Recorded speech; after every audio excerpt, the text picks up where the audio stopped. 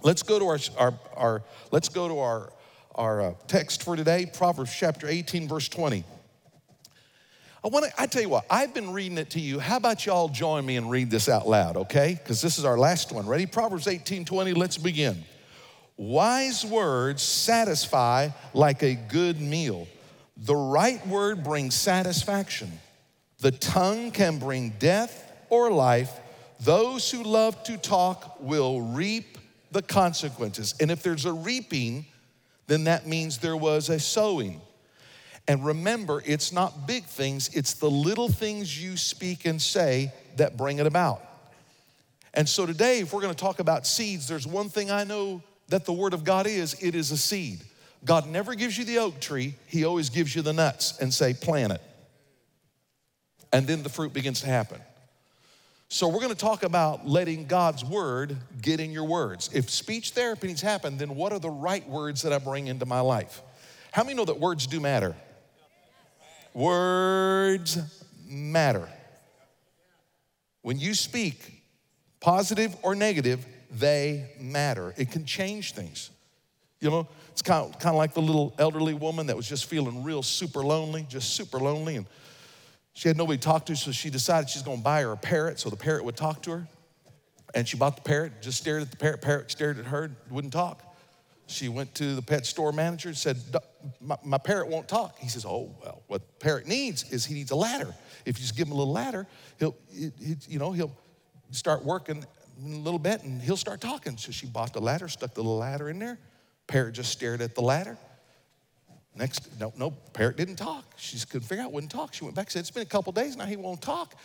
He said, well, what is he doing? Is he using the ladder? No, he's not using the ladder. Well, she goes, I'll tell you what. They love swings. If you get him swinging, he'll get happy and he'll start talking. He needs a swing. She said, okay, I'll buy a swing. She put a swing there beside the ladder, put a swing on it. Parrot just stared at the ladder, dazed. Parrot didn't use the swing at all. She went back to the pet store manager. She said, look, I've tried the ladder, I've tried the swing. Something's not working here. He said, a mirror. They love mirrors. If they see a mirror, they'll think it's another parrot. They'll start talking. They love mirrors. So she bought the mirror, stuck the mirror in there. All the parrot did was just look at the mirror, turn around, and still nothing said. Next morning, parrot's dead. She goes to pet store and she says, my parrot's dead. She said, he goes, the parrot died? She said, yeah, he died. He said, well, did he say anything? She said, yeah. Don't they have any food down there?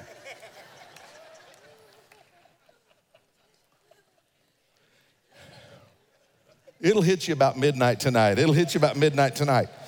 See, the thing is that for some of us, we're trying to give life to situations in our marriage, our home and everything, and you want to swing, you want a ladder, you're trying mirrors, you're trying everything, but until you get the food of the Word of God inside of you, you'll be weak, you'll be emaciated, you will lose every battle, but once you start speaking the Word of God in your words, how many know things start happening? They start happening. I mean, words are powerful. All it takes is for the chairman of the Federal Reserve just to simply say one word. Jerome Powell has to just say recession, and guess what happened? Our markets just start tumbling, and not just here, but around the world. That's exactly what happens, friends, is that when all of a sudden, when someone speaks a word, things begin to move. But I will tell you something that's more powerful, is the word of Jesus Christ, things starts moving. Come on, at his word, the world was formed. At his word, the dead would rise. At his word, the blind eyes would see. At his word, all of a sudden, bondages would break off. At his word, demon-possessed people would be liberated and set free. I am telling you, when you start meditating on the word and living in the word and abiding in that word starts living through you, starts speaking through you. How many know? Things are going to start to come to life and go in a direction you never dreamed if you'll just get his word inside of your words. Amen?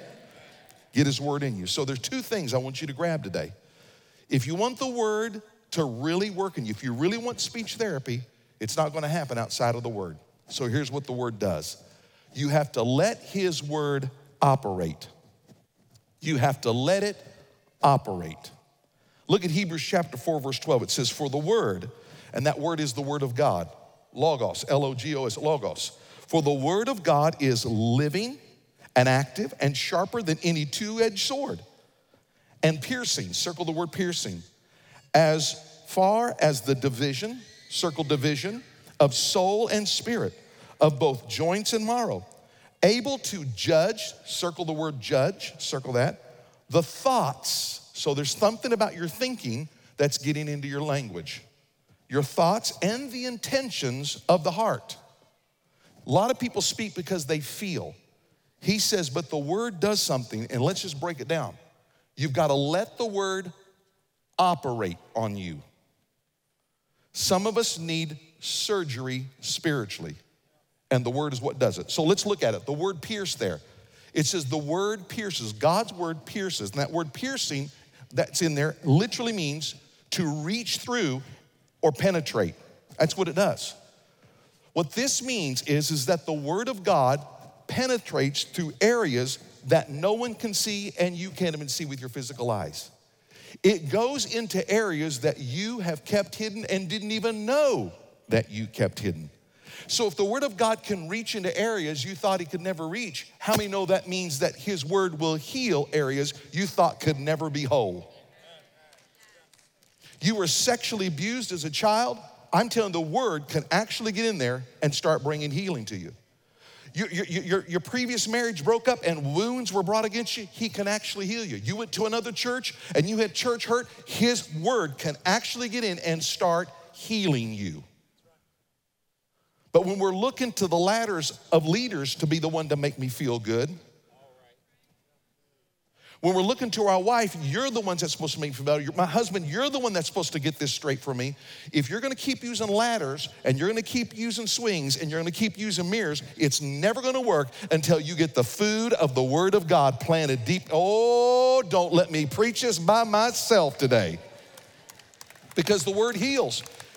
It's like a CAT scan. You can get x-ray, but they still don't know what's wrong. There's still something wrong. There's still something wrong. The Holy Spirit is a CAT scan. It's an MRI that literally reveals. So it doesn't skim, folks. The Word of God doesn't skim. You may pull that promise out of a promise box, but you keep reading that scripture, it's not going to skim. That word pierces. It goes to areas you never dreamed. Keep going to that small group. Keep coming to church. Keep reading the Word. It is digging down deep and getting into areas. It gets the hidden things of your life, folks. The Word of God has dealt with the hidden things of my life that no counselor has been able to do. I'm not against counseling because I've had it, but I'm telling you, the Word is what digs deep. So what's it digging into? Places you don't even realize are there. Now here's how we know it. Because when the writer of Hebrews writes this, he says that the Word pierces, and it pierces between the soul and the spirit. Those are not the same thing. Your soul and your spirit are not the same thing. Every person that's living and breathing is made up of three things. You ready for this? Every one of us, you are a spirit. Before you were flesh and body, you are a spirit. God is a spirit, and those who worship him will worship him in spirit and in truth. You are a spirit. Watch this. You have a soul, and it lives in a body. Let me say it again. You are a spirit before everything that never dies, never goes away.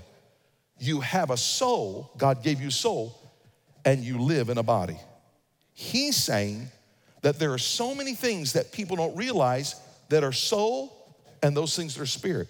So when you see the word soul there in the Greek, it literally is the word psyche, which literally means the soul, the mind, the will, and emotions. So guess what? You are a spirit. You have a mind, a will, and emotions. That's the soulish realm of every living person.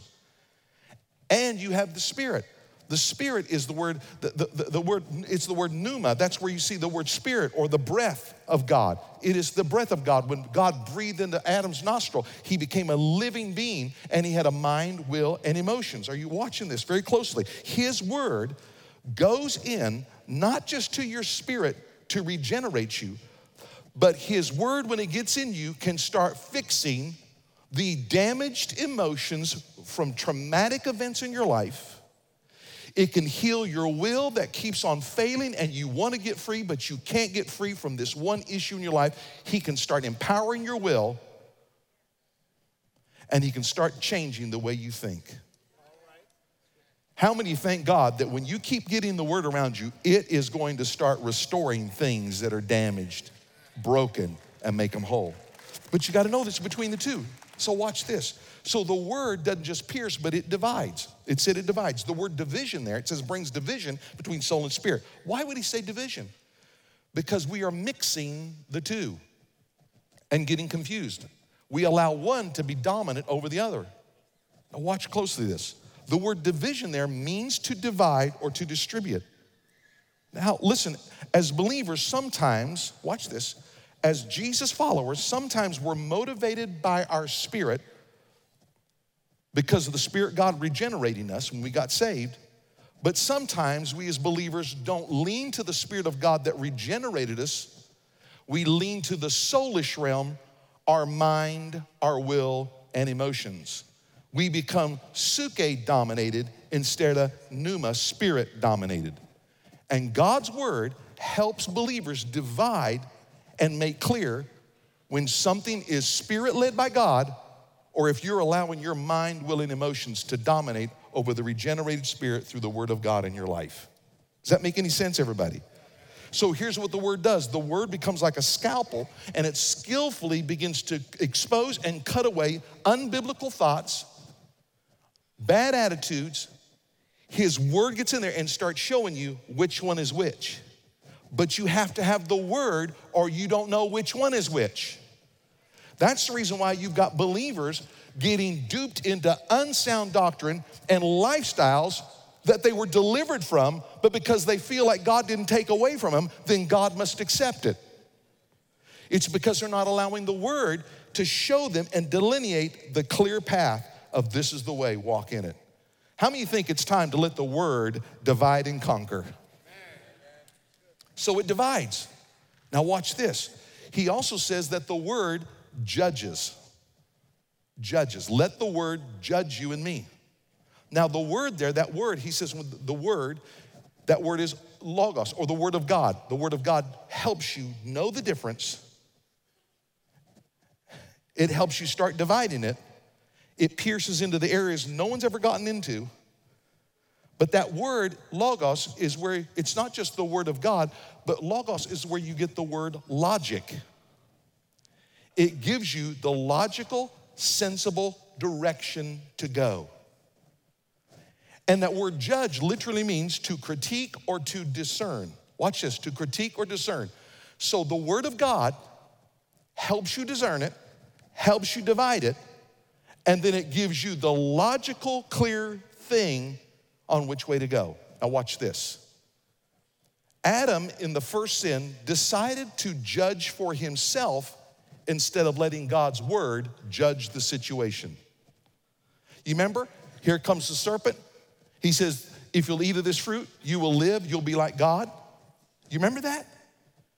It was at that moment that Adam decided, you know, I really do like it. It does look appealing, and maybe he's right. Maybe Satan is right. But he didn't use God's word to judge it. He used his own suke, his mind and will emotions, to dominate instead of letting the Spirit of God and the word of God help him discern it and say, oh no, you're wrong. This is clearly wrong. He didn't do that. He allowed his mind, will, and emotions to dominate. Now watch this is so clearly. You say, well, he didn't have a Bible. Oh, yes, he did. Adam had a Bible. It was only 2 verses, but he had a Bible. Don't make it clear. He had the word of God. God said, of this whole place, eat all you want and enjoy. I made it just for you. But here's my word. You see that one tree in the middle of it called the tree of the wisdom of the knowledge of good and evil? Don't eat it, for in the day you eat it, you will surely die. He did have a Bible. And when Satan came along, he started messing with his mind, his will, his emotions. And Adam should have not let his suke dominate. He allowed his suke to dominate. He didn't let the Spirit of God and the Word of God to dominate the situation. And guess what he did? He said, I'm gonna judge this for myself. I'm gonna tell you what I feel is right, and what I feel is right is this ought to be mine because I feel it. Guess what happened, everybody? The same thing is for you and me. If you'll start taking the word of God, if you're in a challenge or you're walking through something that just seems so challenging, you get God's word. If you'll start taking God's word and just keep consuming it, get around it, study it, meditate on it, if you'll keep on hanging around it, can I tell you what will begin to happen? God's word will actually reverse the course of those things that you used to allow to dominate you because you're making his word and him the ultimate judge, and that is what gives you the ability to overcome. It's logic. He gives you actual logic to read the situation by the word instead of, well, I feel. Stop your I feel. What does God say? Who's gonna be the judge? His word judges. I mean, some of us, we're shaking our heads going, I can't believe our culture is where it is right now. Because a 5-year-old, a boy, may all of a sudden grab his little sister's doll. Now we're wondering, is the kid messed up? And now we're getting to gender reassignment when the word of God says they were fearfully and wonderfully made in the image of God. He made them both male and female. Now, you know why you applaud? Because it's logical. It's logos. It's logic. But how could some people who feel they are so intellectually enlightened above the word of God that they feel like their cerebral cortex has been so well endowed that it is more superior than the wisdom and the word of God for logic, for life and blessing, now say, let's give the child a puberty blocker?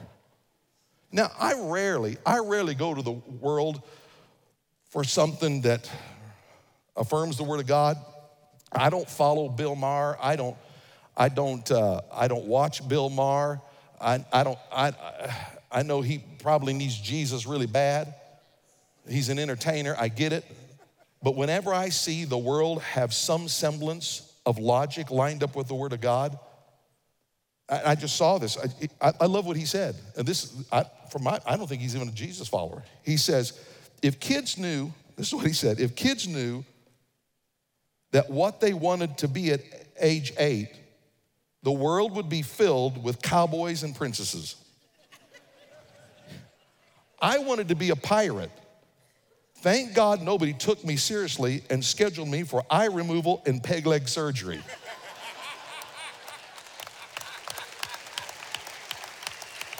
Now, I'm not telling you to go follow him, but the reason why it's because it's logic. It's just logic. And sometimes what happens is we don't understand logic. So we're making decisions in our marriage that are not logical. Some of you are doing things with your body that are not logical. Some of you are doing things with your money that is not logical. And when you hear something from God's word, the Adam Suke gets in a man or woman says, that's all they're after is money. Something gets in them and says, well, I feel, and if I was God, you and I do that. If Adam, who walked and lived and breathed and talked with God, will do it, I promise you and I will do it. And so Sam Reifel has to take the word of God to judge it, to critique it, to divide it, and say, when my attitude is wrong or there's a situation, you have to bring in, get counseling, talk to people. But the bottom line is you better keep bringing the word of God in because it is the only one that will help you divide it. It'll pierce to the real problem that you're dealing with. It'll go in and heal that problem. You keep applying that and you let it judge it. He will begin to do a work to operate in you in a way no one else could ever operate you because the word of God brings true logic and wisdom. That's the reason why Psalm 119 verse 130 says, the teaching of your word gives light, so even the simple can understand. Logic.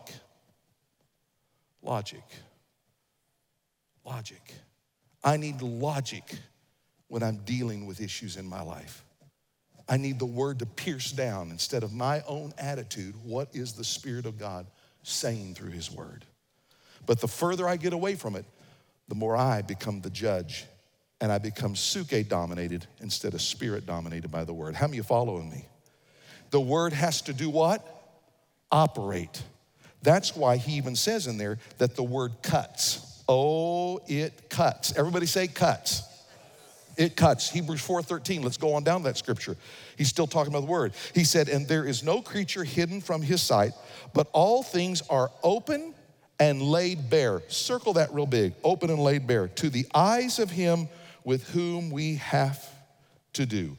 That literally means everybody is going to be accountable to God. Everybody, me, atheist, everybody is going to be accountable to him. Whether we like it or believe it or not, we will all be accountable to God. And he says, when those things, it gets opened and laid bare. Now, let me explain that open and laid bare. That is not warm, fuzzy theology. Let me just tell you, if you're looking for a feel good this morning, this one isn't so feel good. That open and laid bare is strong language. In the Greek, the laid bare literally means to seize by the throat or neck. He says the word of God, let it seize and grab it by the neck. Now, let me show you the real word picture behind all that. This is describing the bending back and the exposing of an animal's neck to slit the neck and to slaughter it. I told you, this isn't warm fuzzy. He's talking about the suke, mind, will, and emotion that is not led by the Spirit of God or the Word of God. He says everything will be opened and laid bare, pulled back, cut away. I'm trying to tell you that God has big plans for your suke. He's got big plans for it. Now, the picture of this is the Old Testament priest. Let me explain this. Let's go back and look at this. The Old Testament priest would make sacrifices required by the Lord. And so here's what would happen. There was an altar. It was the foreshadow. Watch this. It was Old Testament. They take the animal and they had an altar. And they would tie the animal's limbs to the four corners of the altar so it could not go anywhere. Then the priest would pull back the neck of the animal sacrifice and it would slit the throat, and then that blood sacrifice met the obligation and atoned for the people's sin. It never took away their sin, it only covered it because it was a foreshadow of something greater. What this was the obvious picture of the sacrifice that Jesus Christ would be opened and laid bare, murdered, killed, crucified for blood to take away Sam Reifkogel and your sins forever and never to be held against him again. How many thank God for that sacrifice? Amen? That's obviously the picture here, okay? But listen closely. Why did Jesus endure the cross? It was to conquer our sin and to conquer the exalted mind, will, and emotion of Sam Reifkogel, to help him dominate and conquer it so that he would bring the word and the Spirit of God into it and bring life to him and be life-giving instead of destruction to his life. And the word cuts, friends. It cuts. So here's the word. Let his word operate on you. Get alone with God. Get that word, let it operate in you. Instead of cutting words out of your mouth, let the word of God cut things out of your life. Instead of cutting words, let the word of God cut. Let it cut out sin. Let it deal with the attitude. Let it deal with the bitterness. Let it deal with the rejection. Let it deal with the bondage. Let it deal with the fear. Let it deal with every big issue. And just keep bringing God's word into the situation and watch the word penetrate down to the real issue.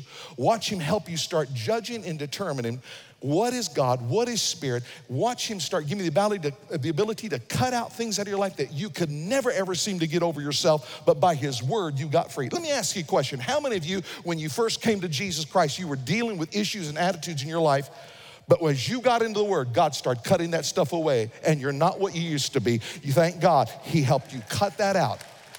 He just started helping you cut that out. So the word operates. Let it keep operating in your speech. Here's the last thing. You got to let the word occupy. Now, when I use the word occupy means to live, to dwell, or to remain. Let him move in. Don't give him a bedroom. Don't give him the mother-in-law suite. Give him the entire house, the closets, every issue of your life. Let him move in. Let him occupy, let his word occupy every area. See, we compartmentalize. We want him in our money over here, so I'm gonna be a giver, I want money here, but I won't let him get into my sexuality over here. Or I'll let him into my sex life, but I won't let him into my money. I'll let him into my money, but I won't let him deal with my daughter-in-law and my son-in-law. That's gonna be a separate issue over here. That's between me and them. Let him get into every bedroom, every secret place. Let him get into the drawers at your house and look in every drawer, look in the back. Let him get into the junk drawer to get all the junk. Let him into every single space and occupy, and let him stay there. Now, how many know this is a pretty heavy word today? Well, it's gonna be the last one, so it's gotta be heavy, right? Now, the writer of Hebrews, he has some powerful words of encouragement now. After he gets through this, he has powerful words after the knife of the Holy Spirit and the Word starts cutting away at Sam's suke that he's allowing to dominate. He goes after, but he gives a great, powerful word. Watch this, you ready? Verse 14. Since then, we have a great high priest who has passed through the heavens, Jesus, the Son of God. Here it is, you gotta occupy. Let us hold fast our confession. Can you read that last underlined words out? Say it out loud with me. Let us hold fast our what? There's something I'm holding to and there's something I'm speaking. The word hold fast there actually means to seize or to take possession. To seize and take possession.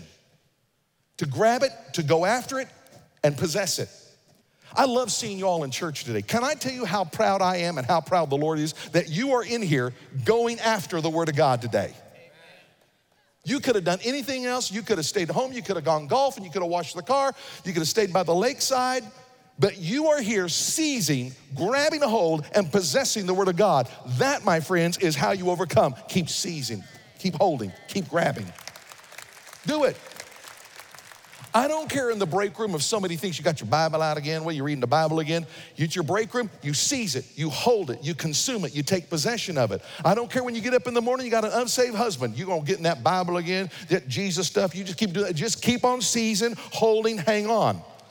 Don't turn loose, don't turn loose. I don't care if your friends mock you at school, you hold on, you seize, and do not turn loose. This stuff is making a difference in your life. That means to hold. Now, let me give you the word picture in the Greek, the concept of that word. It literally meant to set or to hold, watch this, a nautical course or to steer toward. And I love that it's a nautical course because here's what would happen. When embarking on a seafaring journey, the navigator would set the course, the compass, or see this particular star, if you were back in that time, or set a course, and he would not sway from it when they were on the seas. And the reason he couldn't sway from it was because storms would come in. And regardless of the storm, they set toward that nautical course. That means you hold on no matter what winds or waves come into the marriage, come to your body, come to your finances, come into your relationship, come into your culture. Set the nautical course on the Word of God in your heart and don't sway. Quit worrying about everybody else. Quit worrying about everybody else. Sam Reifkogel needs to take care of Sam Reifkogel setting and holding the course. Whether people abandon the ship or want to get on the ship, I'm staying on the ship. It's brought me through many valleys in my life. It's kept me in line when I'm on the mountaintops of life. It doesn't let me believe my own press releases. I'm staying on it, whether people abandon it or stay on it. I'm holding the course to what God's word says in my life. I'm not here to fix anybody else. I'm here to fix Sam Reifkogel. And maybe if Sam Reifkogel, maybe someone might be influenced by what they actually see happening out of his life. And then it says confession. Everybody say confession. Hold of the word, seize it, take it, go after it. That devotion in the morning, you may say, I just don't feel like I'm doing it. Stay with it. I don't think I'm getting anything out of the small group. Stay with it. Get in a small group, stay with it. Stay in the word, stay in church, stay with it. And then start confessing it. And you know what that confession, it literally means? The word confession there literally means agreement or to say the same words. In other words, you need to start saying what God says about you, not what you think or feel about you, or what others think or feel about you.